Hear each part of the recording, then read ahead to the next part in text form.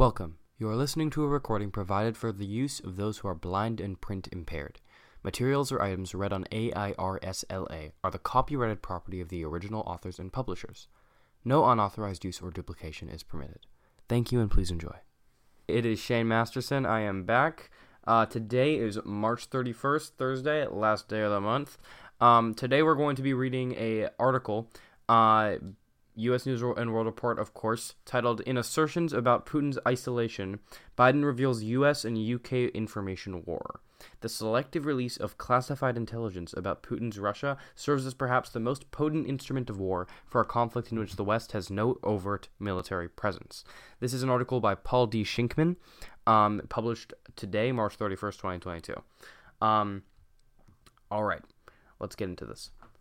President Joe Biden on Thursday piled onto assertions over the previous 24 hours that Russian President Vladimir Putin feels misled by his top advisors in their failures in Ukraine, and that some of them have been placed on house arrest, the latest in a series of Western revelations about Russian shortcomings in recent weeks that in any other circumstance would remain highly classified. There's a lot of speculation, but he seems to be, I'm not saying this with a certainty, he seems to be self-isolating, and there's some indication that he has fired or put under house arrest some of his advisors, Biden told reporters during remarks at the White House about his latest moves to try to lower U.S. energy prices. But I don't want to put too much stock in that at this time, because we don't have that much hard evidence, Biden added. The president's comments appear to be an attempt to exploit pressure Putin is already feeling at home. And they came a day after public assertions from a top official within the UK's premier intelligence service for intercepting signals and transmissions, the Government Communications Headquarters, or GCHQ, and later openly confirmed by officials at the White House and Pentagon, that Putin's top advisors are, quote, afraid to tell him the truth. They implied that Putin's decision to invade Ukraine was based on a faulty understanding of the Russian military's effectiveness and the resistance it would face within the former Soviet state, amounting to a strategic quagmire that now torments the Kremlin.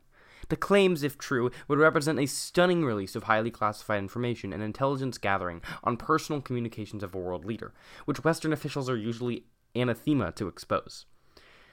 Government spokespeople, particularly in the US and UK, regularly dodge questions about intelligence assessments by claiming any public comment would reveal what they routinely call sensitive sources and methods for accumulating that information in the first place. Yet, revelations such as these have become common in the weeks since Russia invaded Ukraine, serving as perhaps the most potent instrument of war by Washington and London for a conflict in which they have no overt military presence. The US, UK, and other Western allies have been, contributing to a training mission in Western Ukraine for the 8 years since Russia first invaded eastern Ukraine and annexed the Crimean Peninsula. But they pulled those forces out in February when they first began revealing in forums such as the United Nations what they knew about Russia's plans to invade. Since then, both the Pentagon and the British Ministry of Defense have released to reporters daily snippets of damning information about the Russian presence on the ground in Ukraine. These include expectations that Russia would attempt to launch a new offensive on Kyiv, after a 40-mile convoy came to a grinding halt in an embarrassing fiasco for Moscow. The real Russian death toll that Moscow is trying to keep secret, and that Putin had dispatched mercenaries from other hotspots of Russian influence to try to break the deadlock in fighting in eastern Ukraine, territory Russia long ago claimed it could control.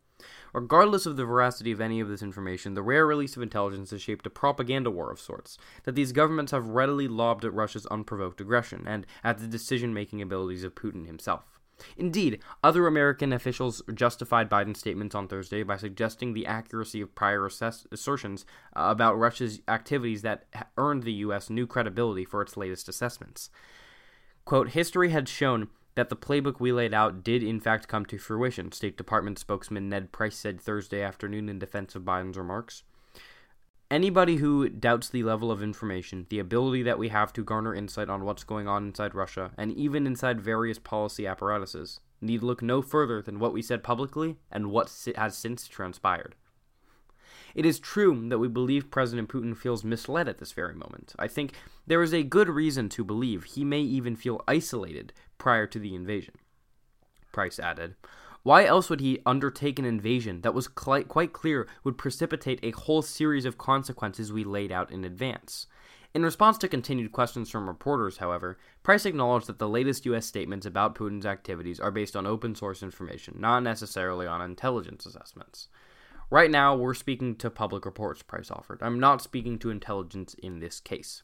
He later declined to say whether the U.S. had intelligence backing up the assertion, suggesting it could violate sensitive sources and methods of gathering information.